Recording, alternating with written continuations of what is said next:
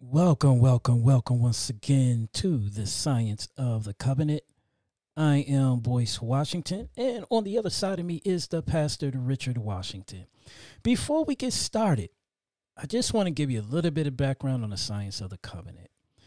We want a little bit more interaction, so if you have anything you would like the pastor to possibly speak on in his discourse, or even the Let's Talk About It segment. The Let's Talk About It segment, we created that as a segment that we talk about things that are going on today and how they may relate to Scripture.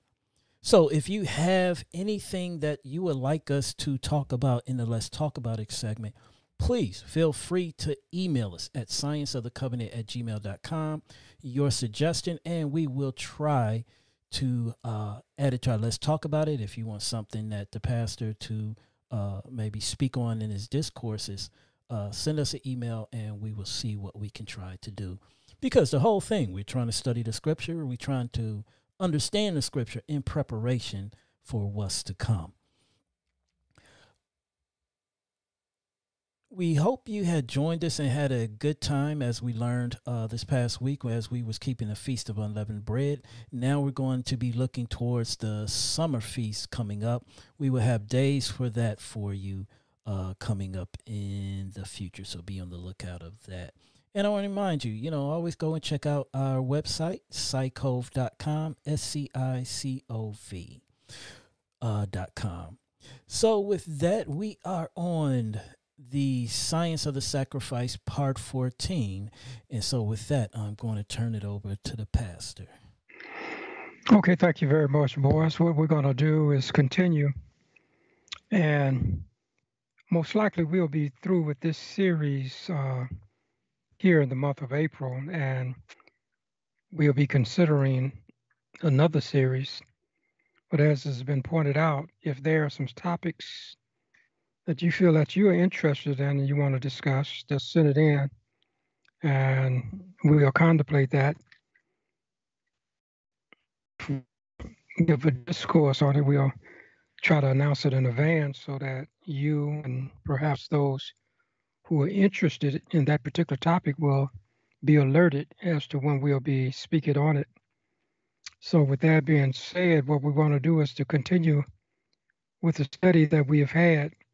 Now, thus far, what we have been looking at was the sacrificial blood of the lamb. And we saw how the blood was applied in the courtyard.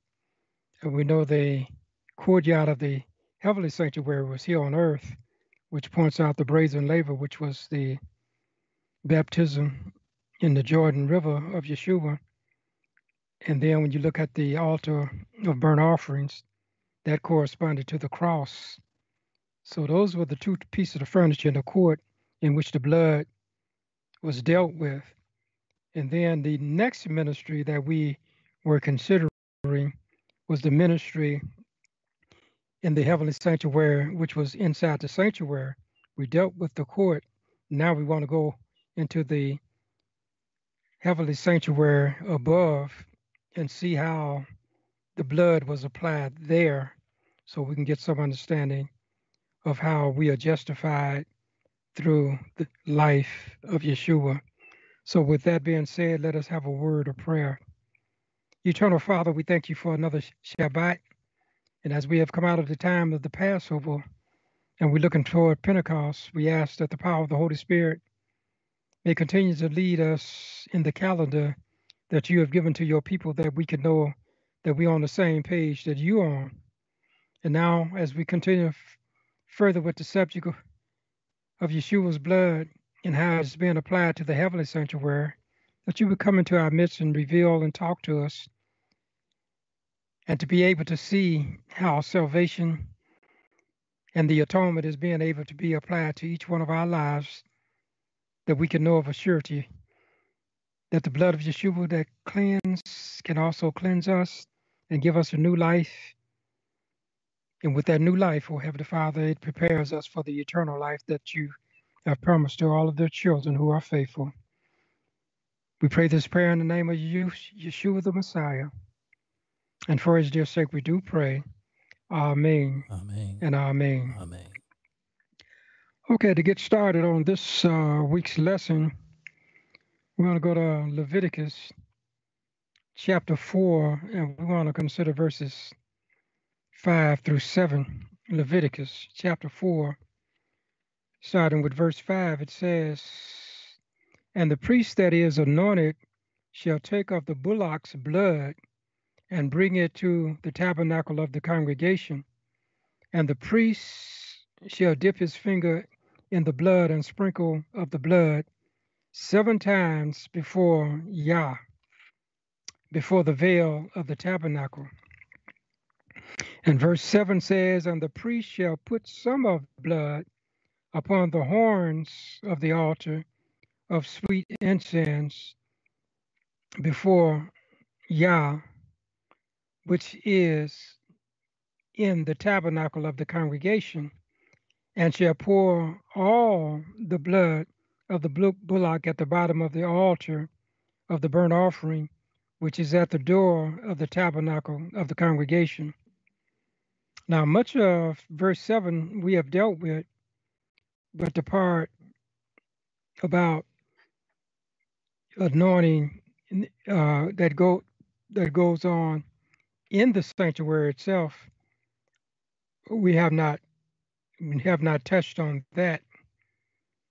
So what we want to do is that when we look at verse 7, it speaks about the priest taking the blood and putting it on the horns of the sweet incense altar. Now we know we put blood on the horns in the altar out in the courtyard, but now we want to consider going inside of the tabernacle and see where the blood was applied. So we talked about the first ministry in the courtyard. Now we're talking about the second ministry the priest performed with the sacrificial blood of the lamb, which took place in the sanctuary tabernacle.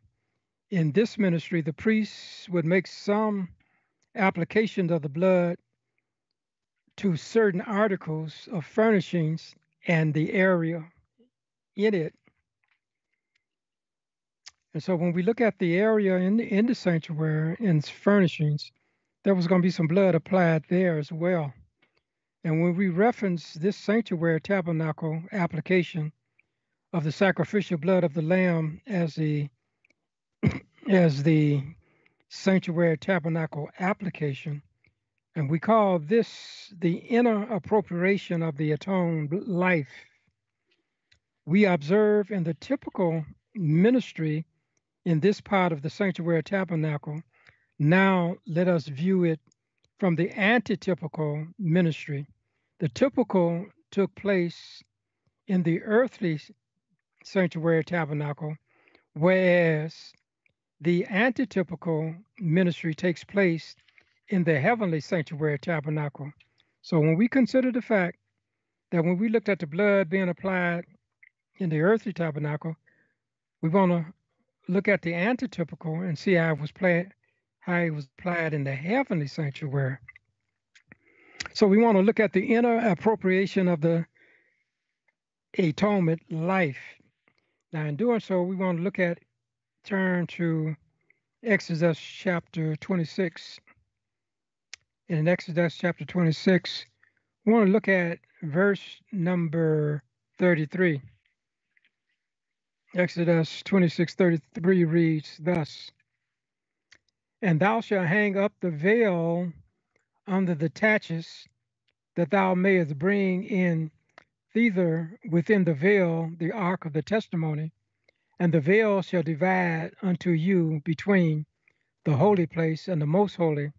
So Elohim was telling Moses when he had the tabernacle constructed, that when he had erected the sanctuary tabernacle, there was to be a veil inside the sanctuary tabernacle, and that veil would separate two apartments. The first apartment, when you go into the sanctuary, would be called a holy place, and then you would have a veil to separate the holy place, and on the other side of the veil, you have a place they call the most holy place.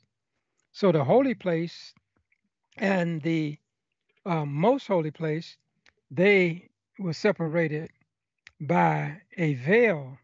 Okay, so we would think that the earthly sanctuary tabernacle was made on a model of the heavenly, even though the heavenly may not be identical to the earthly, but it certainly is a replica of the ministries that went on in heaven. So in this second ministry, which takes place within the precinct of the holy place and the most holy place of the heavenly sanctuary, in the earthly sanctuary, it is in this area that the priest would take the basin containing the sacrificial blood and go into the first apartment of the sanctuary and sprinkle the sinful blood 7 times before the veil which separated the first and the second apartments. So the blood that was sprinkled in the holy place was the same sinful blood that was used in the courtyard. We pointed out that this blood was sinful because it represented the sins of the repentance who confessed them over the Lamb. When sins were placed upon the Lamb, the purity of the Lamb was given to the repentant. The repentant goes away with the pure blood of the Lamb, and the Lamb goes away with the impure blood of the repentant. See, that's what it's all about. In very much the same way as the blood was applied in the typical service of the earthly sanctuary tabernacle, it would also be appropriated in the antitypical service of the heavenly sanctuary tabernacle, just as the blood that was sprinkled in the holy place of the earthly sanctuary tabernacle, even so would the lifeblood of Yeshua be appropriated in the heavenly sanctuary tabernacle in the holy place. This blood, which represents the life of Yeshua, was sinful because it represented our sins, which we confess to him. When we confess our sins to Yeshua, he takes them upon himself to become our sin bearer. The Bible says he was made sin for us who knew no sin. So when we put our sins upon him, then he became sinful for us. He accepts our sinful life and gives us his righteous life. We go away from him with a pure life, and he goes away from us with an impure life. In the exchange of our life for his life, we call this the atonement. That's what the atonement is.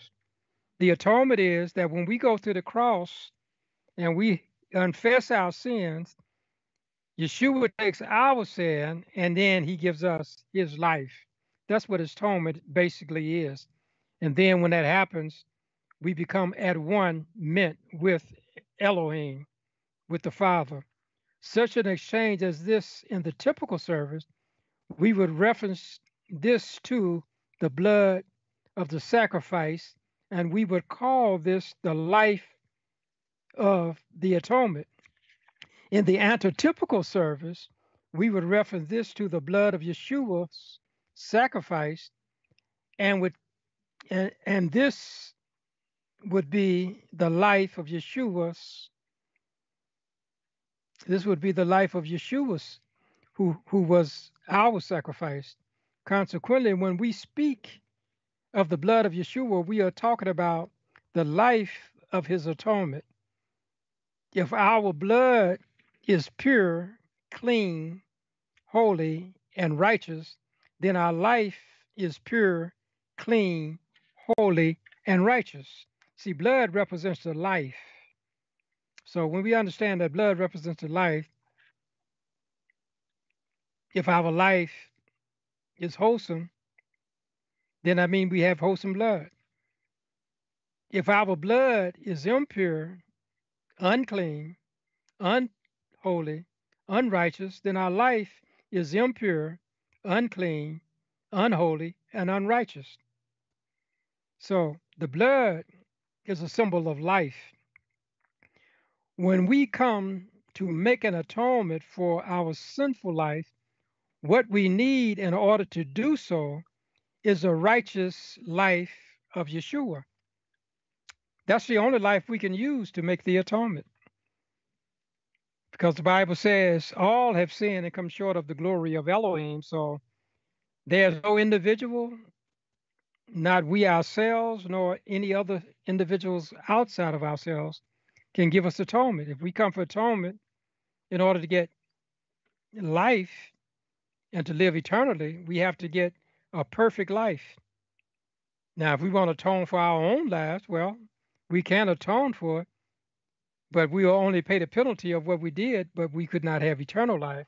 So when we exchange our life for a perfect life, which is Yeshua, then we can not only have our sins forgiven and don't have to pay for them, but also we can have that eternal existence with the Father because of that perfect life that He's looking for.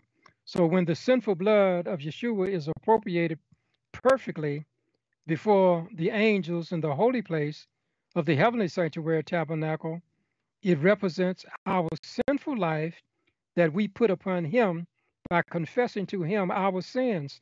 Our sins are conferred upon Him when we confess them to Him as our ransom.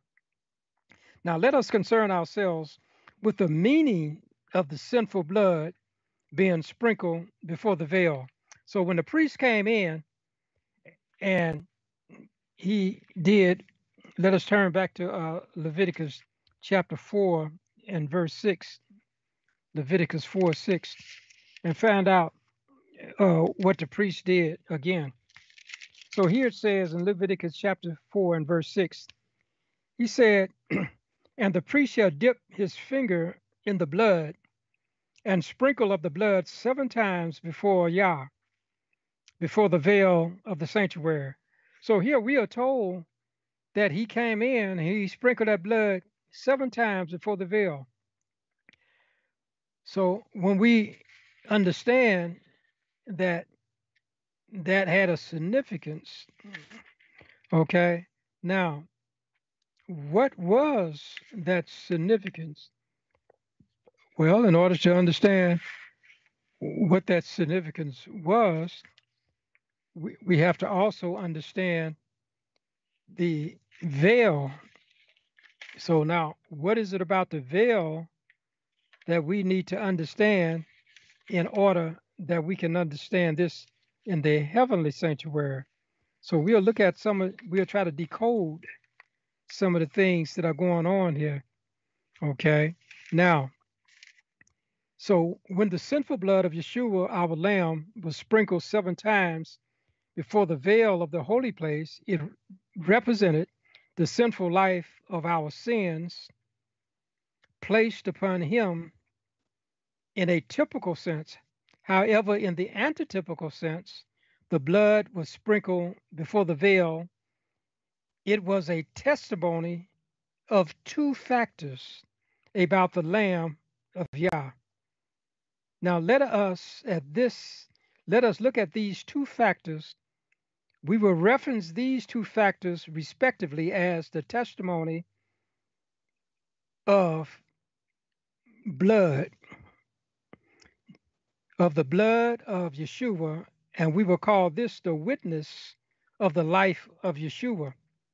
So let us start with our first factor, which we reference to as the testimony of the cleansing blood of Yeshua, which we call the witness of the purifying life of Yeshua, our Lamb.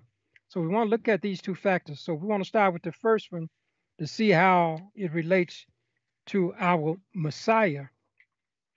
Now, the witnessing of the purifying life of Yeshua, our Lamb, the blood sprinkled before the veil 7 times testified that the blood of an innocent man was slain, provided the guilty sinner the clean blood of the redeemed. When we consider the sprinkling, it has to do with a process by which somebody is concentrated. So that blood, that sprinkling of the blood represented a type of consecration. Oftentimes, when they get ready for sacred services, they would have a consecration, and this sprinkling of the blood was a type of consecration. This consecration is what we call the sanctification process.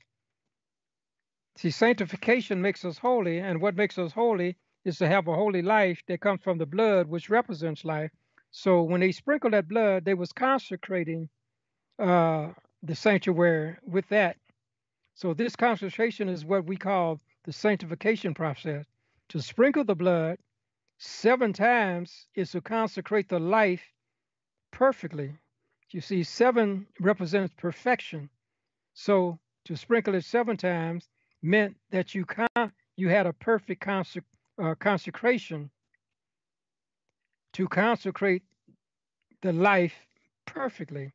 And to do it before the veil is to do it before the angels, which are represented by the angelic figurines of angels on the veil. You see, the veil that Moses had, it had angels who assisted us in this great plan of deliverance. Okay, now what we want to look at uh, not Genesis, but Exodus 36. And in Exodus 36, we want to look at verse number 35. To Exodus 36:35. I want to turn to there and be able to further understand why that veil is necessary.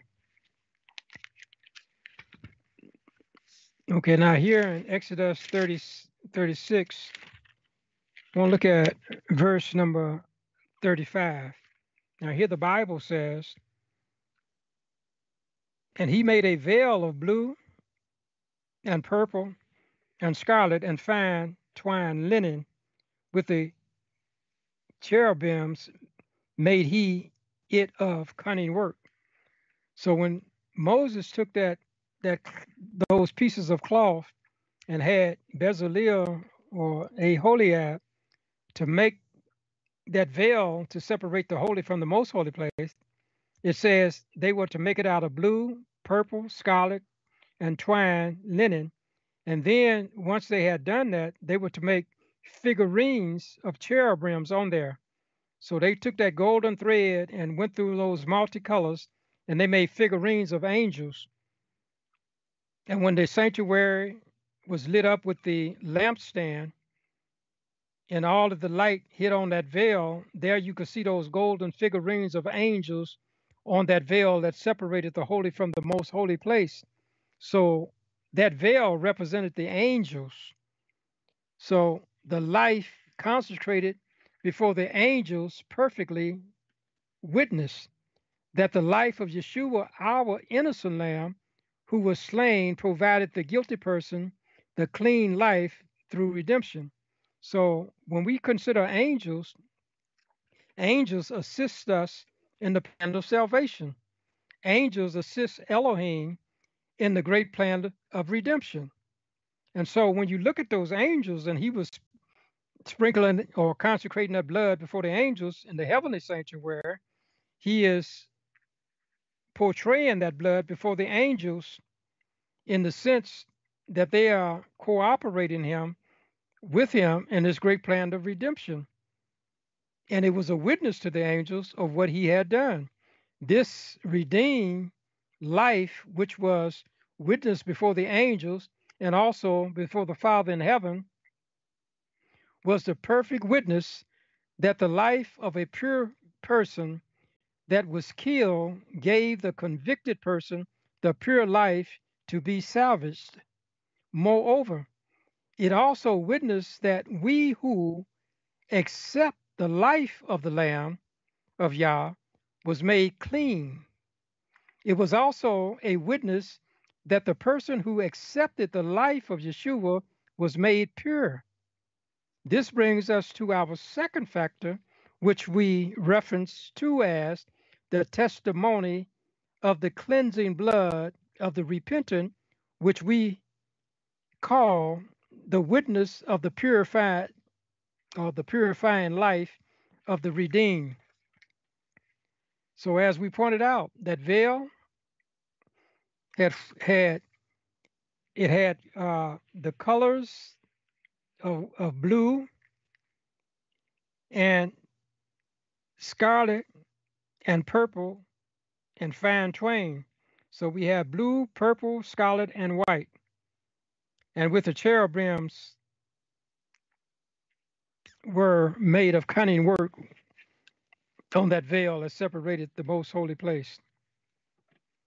Now, the witnessing of the purifying life of the redeemed. So we looked at how it affects Yeshua himself, who is our high priest and also our sacrifice, and he gave his life, which was his blood. Now we want to look at this same scenario from the standpoint of those of us who are redeemed. The blood sprinkled before the veil 7 times testified that the blood of the impure repentant was set free by giving Yeshua, our innocent lamb, the unclean blood to be slain. This life, which was consecrated before the angelic host and the Father, was the perfect witness that the life of an impure person was set free, gave Yeshua, our lamb, the impure life to be killed. So when we understand that when we gave Yeshua our sins, then the Bible says the wages of sin is death. So when we transferred our sins to Yeshua, we also transferred our sentence and penalty of death to him as well. So when he took our sins, he gave us his righteousness. And when he gave us his righteousness, he also gave us life. So everything that he had, he gave to us. Everything that we had, we gave to him. Everything righteous that he had, he gave to us. Everything unrighteous that we had, we gave to him.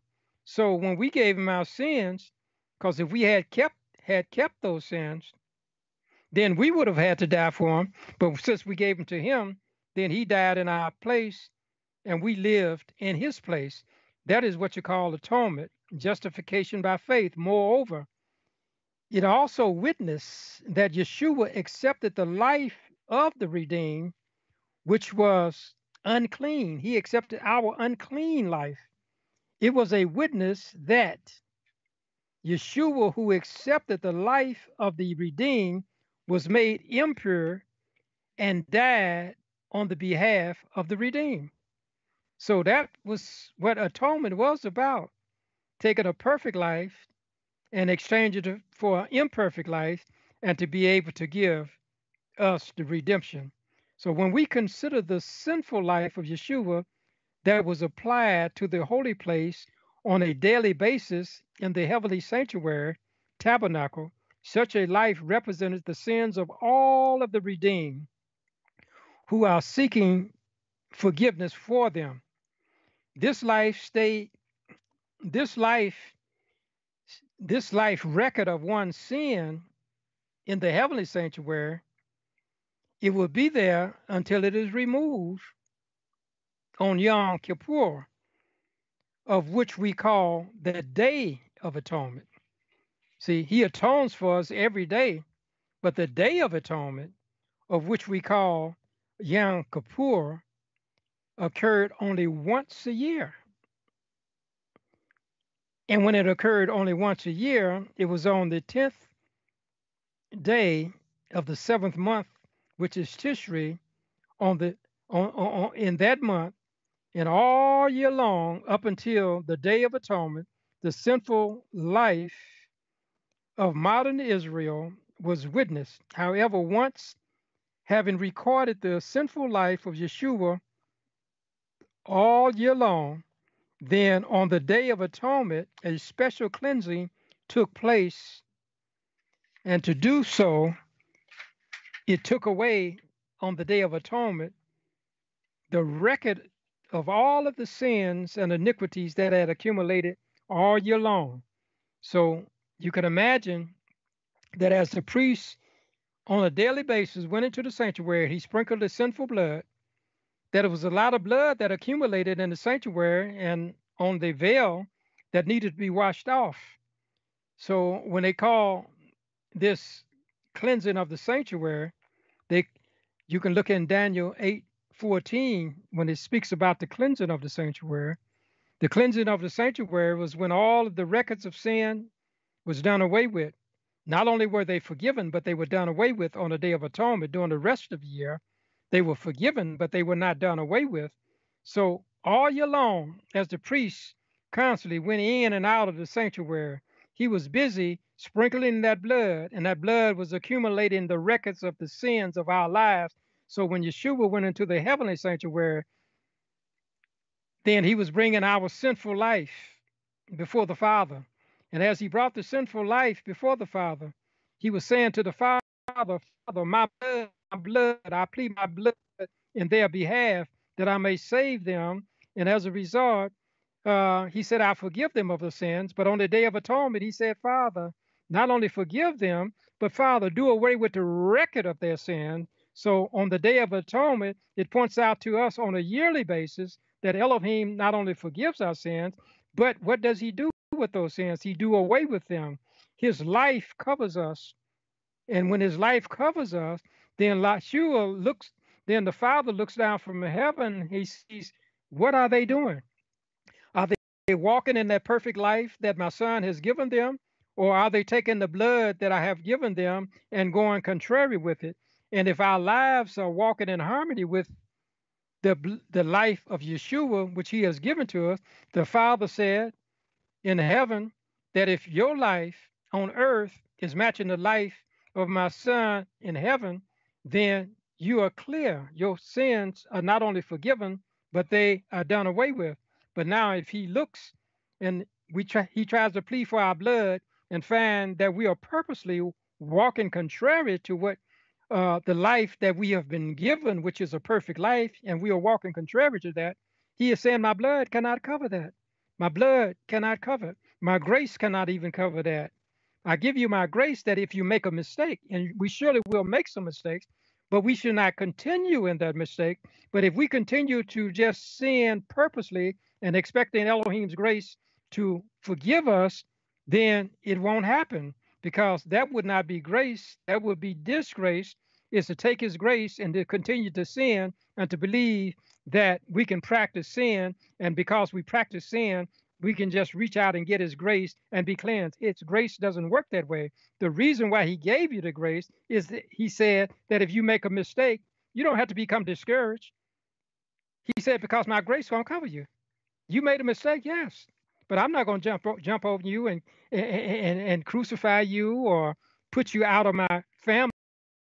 He said, I give you my grace because you made a mistake. You didn't mean to do it, but that's what you did. So here's my grace. Grace is to help us to continue to do the right thing, not to continue to do the wrong thing. So when we look at the sanctuary, that when Yeshua went back to heaven, he was taking the record of our sins that was in heaven, not necessarily his literal blood. So as a result, this cleansing involved on the Day of Atonement, it involved two goats. It was a ritualistic cleansing. This cleansing involved casting lots, and when they would cast the lots, they would cast them on the goats to see which goat they would use in this service. Now let us turn to the book of Leviticus, the 16th chapter. Leviticus chapter 16, and we want to look at verses 7 and 8. Leviticus chapter 16 and verses 7 and 8. Now here it reads in Leviticus chapter 16, starting with verse 7, it says, and he shall take the two goats and present them before Yah at the door of the tabernacle of the congregation, and Aaron shall cast lots upon the two goats, one for the lot of Yahweh, and the other lot for the scapegoat. Now you had two goats. One was Elohim's goat. The other goat was the scapegoat. Now, the purpose of El's goat represented Yeshua, who would die for our sins. The scapegoat represents Satan, who is the one who have instigated sin and causes us to sin. So he said you had to cast lots for these. Now, in the same 16th chapter of the book of Leviticus, we want to read verse number 11. Now, in verse number 11, it says, "And Aaron shall bring the bullock of the sin offering, which is for himself, and shall make an atonement for himself and for his house, and shall kill the bullock of the sin offering, which is for himself." So, one of the first things they had to do is to make sure that Aaron was clean, his sins was forgiven, and also his family, because he was a priest. All of his sins had to be atoned for. So when we look at these two goats, that first goat, when they cast lots, if it fell for the Elohim's goat, then they were to do that. But in addition, Aaron had to go in addition to the goats. And verse 11 said they had to get a bull and use it for a sin offering for himself and to make an atonement for his family. Okay, so his family can be clean. And the priest would take this blood and sprinkle it with his finger upon the mercy seat toward the mercy seat 7 times. Now let's look at verse 14 of the 16th chapter of Leviticus. Verse 14 says this. It says, "And he shall take of the blood of the bullock and sprinkle it with his finger upon the mercy seat eastward, and before the mercy seat shall he sprinkle the blood with his finger 7 times." So again, he's talking about the priest sprinkling that blood seven times. And after having slain a goat and a bullock for a sin offering, he would then take the live goat, which was the scapegoat. And what did he do with that? Well, let's turn to Leviticus 16. In the same book, we want to look at verses 21 through 22. So what did he do with that with that blood? Okay, and what was the process? Here's the process right here. So when we look at verses 21 through 22, it says, "And when he had made an end of reconciling the holy place and the tabernacle of the congregation and the altar, he shall bring the live goat." See, that live goat was a scapegoat. Now, once they had killed one goat, that goat had all of the sins on it. But then when they brought this scapegoat, the live goat that did not die, that represented Satan. Okay. He said in verse 21, "And Aaron shall lay both hands upon the head of the live goat and confess over him all the iniquities of the children of Israel and all their transgressions and all their sins, putting them upon the head of the goat, and shall send him away by the hand of a fit man into the wilderness." So the act of all of those sins being put on the goat was symbolic to the fact that Yeshua in the heavenly sanctuary, who have the record of our sinful life, is going to take that sinful life in the end of days, and he's going to take all of the sins of all of the people that have confessed them to Yeshua. He has all of our sins, just like on the Day of Atonement, all of the sins that they had committed all year long. When the Day of Atonement came, he confessed those sins on the scapegoat and sent him to the wilderness. And likewise, for our entire lifetime, all of the sins that we have confessed of all of those who have been redeemed, all of our sins, they were put on Yeshua. But on the Day of Atonement, Yeshua in the heavenly sanctuary going to take a lifetime of all of the people that have followed him and they confess their sin. He's going to take those sins and put them on Satan. And according to the book of Revelation, he's going to send him out into the wilderness, and he's going to be there 1,000 years on a planet that is deserted. to think about all of the sins that he have put upon us, and now they are put back on him, and these sins are going to be on him, and he will burn according to the amount of sins that he have caused us to sin. Now, remember, the plan of salvation was not made for angels, it was made for human beings. So, therefore, the angels who had fallen with Satan, who had sinned, they will partake and burn for their sins. But Satan is not going to only burn for his sins, but he's going to burn for the sins of all of us who sinned, but we confessed our sins and gave them to Yeshua, and Yeshua turned around and took our sin and put them back on Satan, who started it in the first place. And so their sins of Satan will be twofold. The angels who sin, they'll have to suffer and die and burn for their sins. But Satan would have to suffer and burn and die for his sins, and also all of the sins that we put upon Yeshua, he would take them and put them back on Satan. So you could imagine he's going to burn a lot longer than the average person.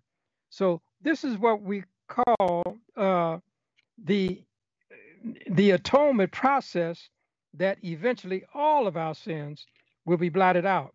Now, in this ritual, what is being rehearsed is an act of cleansing, the act of a cleansing process whereby sins are done away with.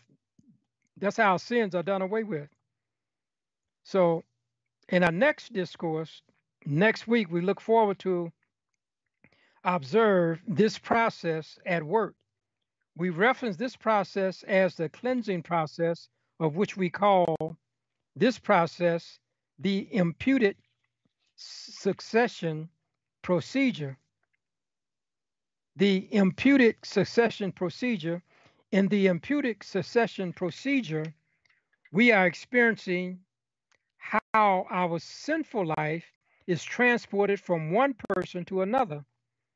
In this part of our study, we will demonstrate both where sin started and show how it is transported to a person and to our Savior until it returns to its creator, which is Satan. We will reference this various succession of this procedure as the imputation cycle. So next week we want to study the imputation cycle. We're going to see how sin is being recycled.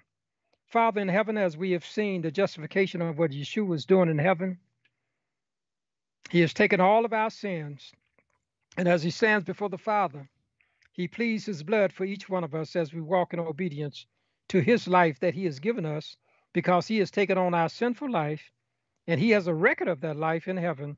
And one day he's going to take all of our sins from Adam all the way up to the present and lay them back on Satan, who gave them. And may we continue to give our sinful life to Yeshua, that eventually he'll give our old sinful life to him who gave it to us. And one day we'll have a life without sin, and we'll have a life that will measure with the life of Elohim throughout eternity, is our prayer. Amen. Amen. And amen. Amen. So now you said the blood was sprinkled 7 times upon the veil.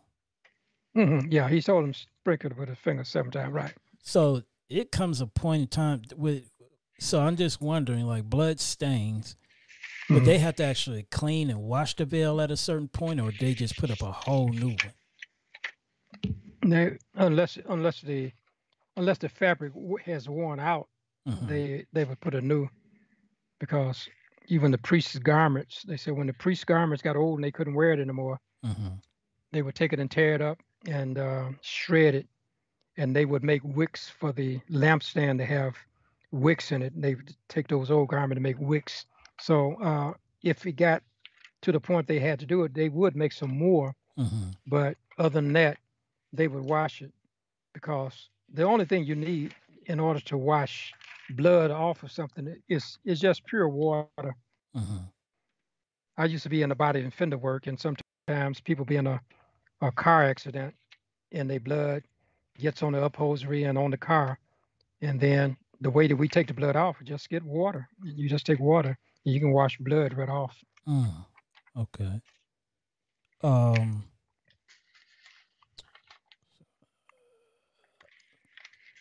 So the so Aaron had to sacrifice, I believe, a bullock for not only him but his whole family Yeah, and he also did it for the congregation too. for They the had to be clean as congregation. well. And the congregation mean Israel as a whole. Yeah, that was the congregation. And now blood was also put on the altar of sweet incense. Yeah, it was put on that as well, Mm-hmm. and we may cover that next week, but I'm not sure because uh, what we want to cover was already covered. But we do know, according to the scriptures, that the only time blood was put on the altar of incense was on the Day of Atonement. Okay. The other day, Elohim instructed him no blood was to be put on the altar of incense. Uh-huh. He said you can put it outside in the court because that's where the crucifixion was. Yeah. But they were not to put blood on the sweet altar of incense only once a year, and that was the Day of Atonement. Okay. We have two questions that was emailed. And the first one reads, since Yahusha has died for our sins and we can confess our sins every day, why is there a need for a Day of Atonement? Excellent question. Okay, well, we look at it from this standpoint that when a person sins and you ask forgiveness, uh, that's one of the first prayers that will be answered is when we ask for forgiveness of sin. Now, you can pray for anything and everything, but that is one prayer that would always be answered. Mm-hmm. That when you ask Elohim forgiveness of sin, the Bible says, if we confess our sins, he is faithful and just to forgive us of our sins and to cleanse us of all unrighteousness. That's 1 John 1:9. But the fact is, he still have a record of it. So we're looking for the Day of Atonement. Is not only to give us forgiveness for it, but that he do away with the record of sin. Mm. So if somebody come up to me after my sins is forgiven and he done with the record, then they say you did such and such. I say, well, uh, I don't think so. And they say, yes, you did. I said, well, where's the record? If it ain't no record, you can't take me to court. Mm. So that's just a common illustration. But on the Day of Atonement, the sins was gotten rid of. They were not rid of when you ask for forgiveness. They were only forgiven. But on the Day of Atonement, they are forgiven and done away with. All right, so Day of Atonement, they're written off, gone. Yeah, I mean, you got a clean slate. You got So a clean slate, and when you leave, you only thing you're looking at when your record is clean is try to keep it clean.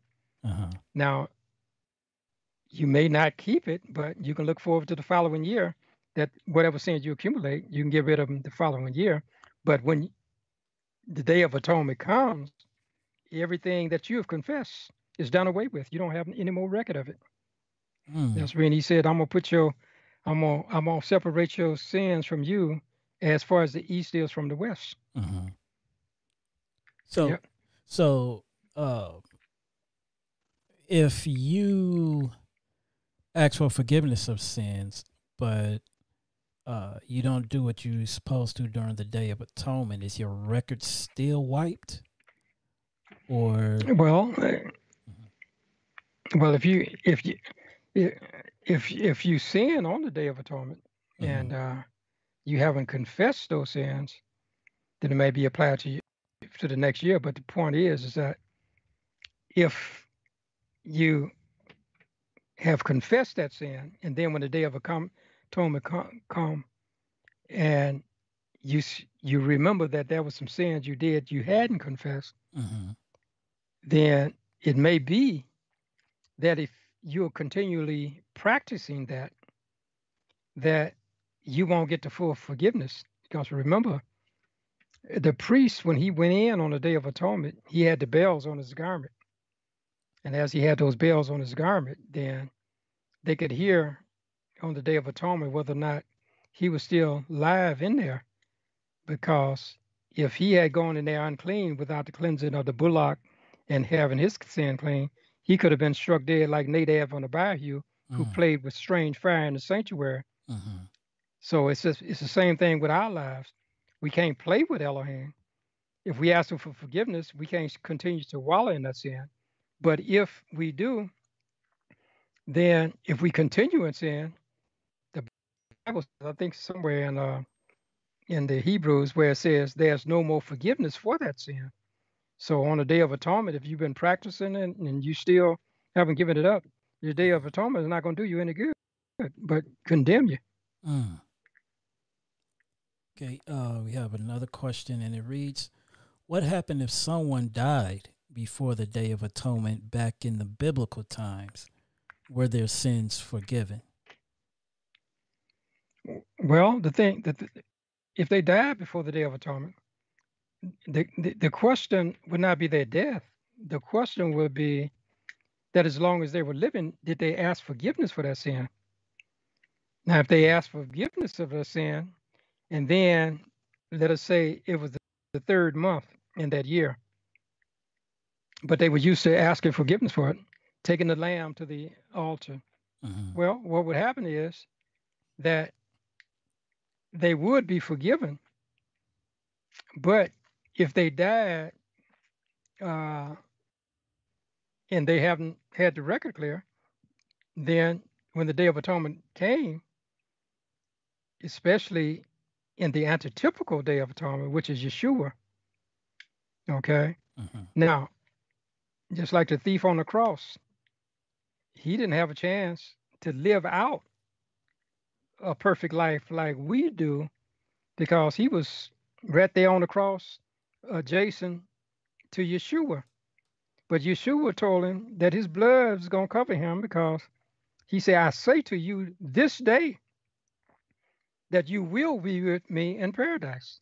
So what he was telling him, no, you accepted me, but you don't even have the ability to get baptized because you dying with me. You don't have the ability to go back to your home and live out this life because you dying with me. He said, but what's going to get you into the kingdom is not what you've done, but what I've done. And if you accepted me for what I've done, my grace is going to get you in. So the person who dies before the Day of Atonement, and if he's used to having his sins forgiven, then on the Day of Atonement, Elohim was going to say, when I died, my grace can cover you in both death and life. So therefore, you will also be saved. So that's how powerful that blood is. And when we talk about blood, again, I emphasize we talk about life. That's how powerful that life is. That life of Yeshua covers you both in death as well as in life. So if that man died before the Day of Atonement, Elohim has said, my death, which was a pure death, is going to give that man the grace to still have all of his sins done away with. Wow. And we have another question. And it reads, can the Day of Atonement be similar to how some say Yah's grace will forgive them? Well, we are all going to be saved by grace. But what I was trying to make in the discourse, and of course, this may be what you're talking about and it may not, but I think it'll answer both questions. When we talk about grace, we're not talking about a cheap grace that people say, I'm going to eat anything I want to eat. I'm going to do anything I want to do. I'm going to go contrary to Elohim's word. It doesn't make a difference. We all going to be saved. He's going to save us by his grace. It doesn't work that way. Because if it worked that way, it wouldn't be no need to even preach the gospel. Everybody can say, I do what I want to. Because when it's all over, all I did do is lead on his grace. It doesn't work that way. Even David fell out of grace, but he repented and came back. So what we are talking about is simply that grace says that I was out of, I was not in harmony with the wishes of the Torah. I was not in harmony with the life of Yeshua. I was not in harmony with what Elohim wanted me to do. Mm-hmm. Okay. But now I'm coming to him. I'm asking, Father, forgive me for what I've done. And so he said, you're forgiven, and my grace is going to cover all of that. But I'm giving you my grace not only to cover your sins, but I'm giving you my grace to give you power to be able to do and to walk in the Torah, to walk in righteousness, to walk like my son walked. That's why I'm giving you the grace. But you cannot just take my grace after I forgive you and say, well, he forgave me that time. I'm gonna do it again. I'm gonna keep on doing it. It doesn't work that way. You can end up never knowing when Elohim has left you. He can forgive many times, but that don't mean many times you don't get that many times. Mm-hmm. It was just like Samson. Every time Samson told Delilah about a secret of his life, and she did it, and then she said, Samson, the Philistines be upon thee. And he would jump up like a natural man.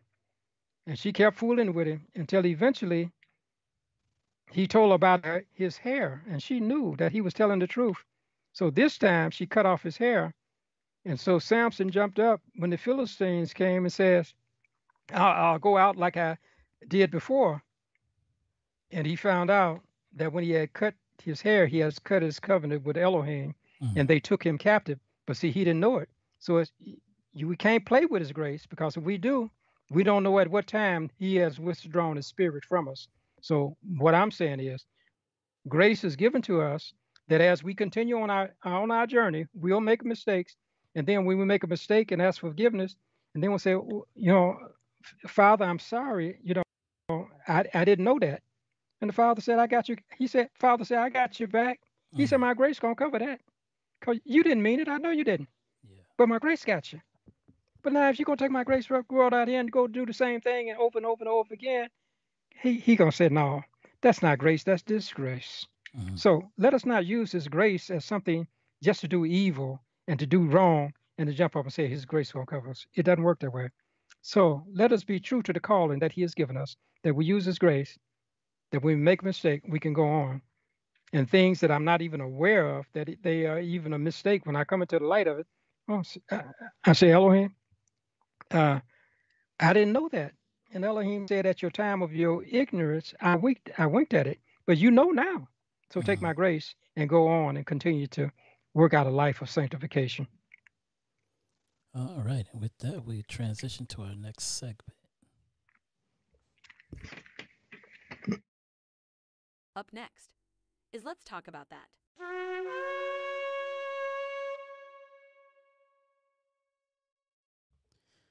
Today, and let's talk about it. I want to talk about some of the things that's been going on. I don't know if the news been covering it much, or it's basically people on social media talking about it. But as we're saying, we still, our people, the so-called Negro, has been still being persecuted. And we're starting to hear more and more about sundown towns. Again, not just here in the South, but even in the North. If you don't know what a sundown town is where if a person of color, a Negro person, is in a predominantly white city, that once the sun go down, if they're not out of there, harm can come to them. So I'm just like, why, in essence, are we still having to deal with a lot of these things? Then I started to read in scripture. So if you have your Bibles, if you can turn with me in the Gospel of John, chapter 15, and we're going to read verses 18 through 20. That's John chapter 15, verses 18 through 20. And it reads, if the world hate you, ye know not that it hated me before it hated you. If ye were of the world would love his own. But because ye are not of the world, but I have chosen you out of the world, therefore the world hates you. Remember the word that I said unto you, the servant is not greater than his Adonai, his master, his Lord. If they have persecuted me, they will also persecute you. If they have guarded my word, they will guard yours also. So, Pastor, with that, I want to ask, are we still receiving hate because we are Yahuwah's chosen people, even though many do not know it yet? Well, it's not just a simplistic question when we say we're receiving hate. Uh-huh. See, when the disciples, if we take this in their setting, they were practicing the life of the Torah, Uh-huh. and as they were dealing with people in the world, then the world had a different agenda than they had.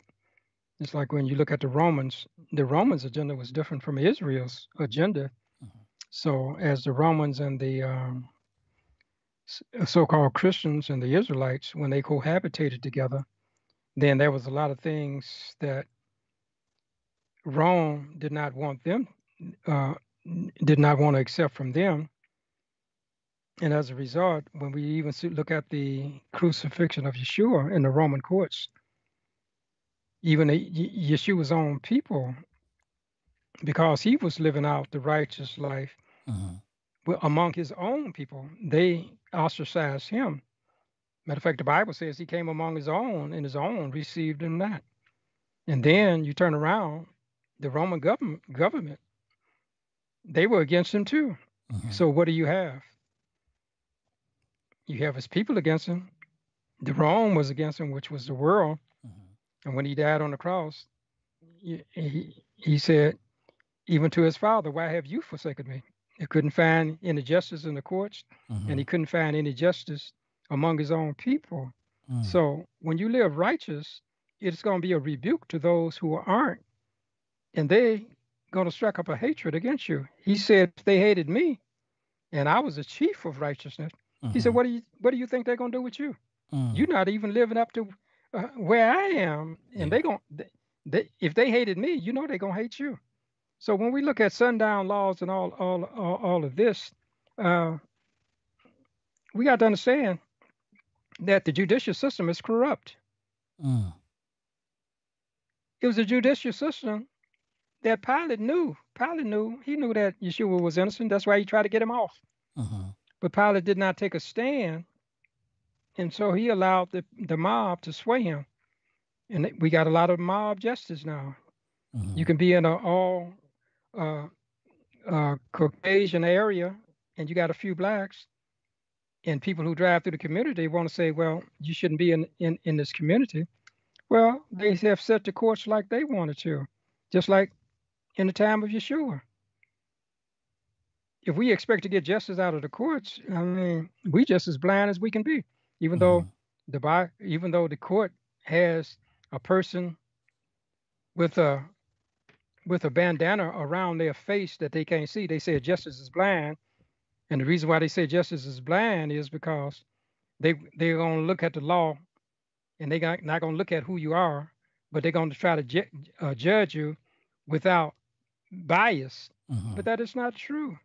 Uh-huh. They'll judge you just because the color of your skin is one color. Yeah. Do you know if they had courtrooms where we have not only a sequestered a jury, that they were private, but if we also had witnesses and you didn't know who did the crime and you couldn't see them, you just had to listen to their arguments, Uh-huh. then justice would be blind. But the minute they see certain ethnicities, all of a sudden, everybody's against that person.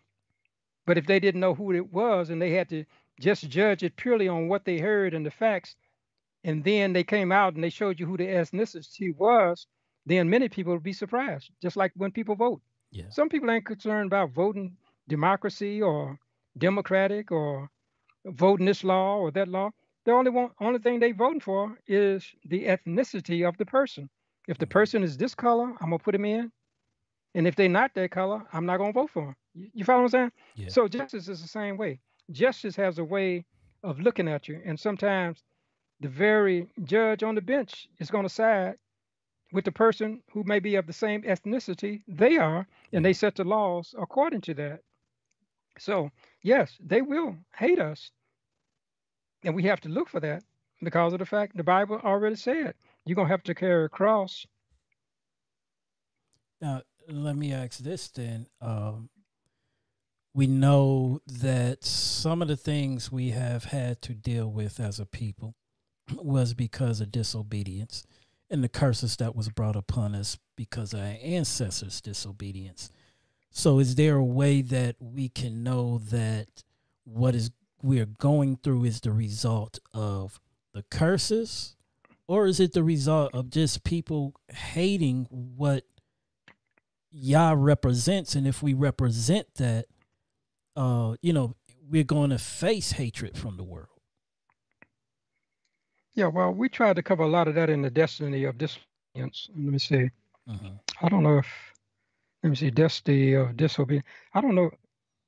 No, I don't think that one, I don't think that discourse is being typed out. We have one discourse is being typed out. Maybe we might have this one typed out, but Uh-huh. I didn't want to put too much work on the person who was typing out the other one. But the fact is that some of it is a result of what we did. Uh-huh. Some of it is not. I mean, you're gonna have haters. Uh, uh, I mean, let's look at it. Esau and Jacob, uh, they were brothers, and they were hating on one another, Yeah. trying to get the birthright and all of that. That didn't come from an outside. And even Yeshua said a lot of the foes that we're going to be against is not going to be out there. It's going to be in our own households. But at the same time, when you look at the book of Revelation, it's talking about two things. It's talking about the people who are sinful in the church, and it's also talking about the people who are sinful out the church. So Elohim is doing two things. He's trying to purify the church and also get the worldly people to come to his church. Mm-hmm. So when you're trying to purify both the church and the world, you're going to find that you're up against a lot of haters. Mm-hmm. Because even when Joseph was put in prison down in when he was among his brethren, and they sold him, and then eventually when he uh, got down in Egypt, he was able to save his family, and then pretty soon the very Egyptians that he helped save, they went against Elohim's people, and they was going to make them make brick when they didn't even have straw to make the bricks, and they gave servitude to them. Mm. So what we are seeing is that when we live in a world, Uh-huh. some of the things we deserve, and some of the things we don't. But Yeah. some of the things that we don't deserve maybe be the sin of the third and the fourth generation coming upon us of what past generations have done. So we have to look at it not very simplistic that these laws that they make Uh-huh. just for us because they're gonna be dealing with some things themselves.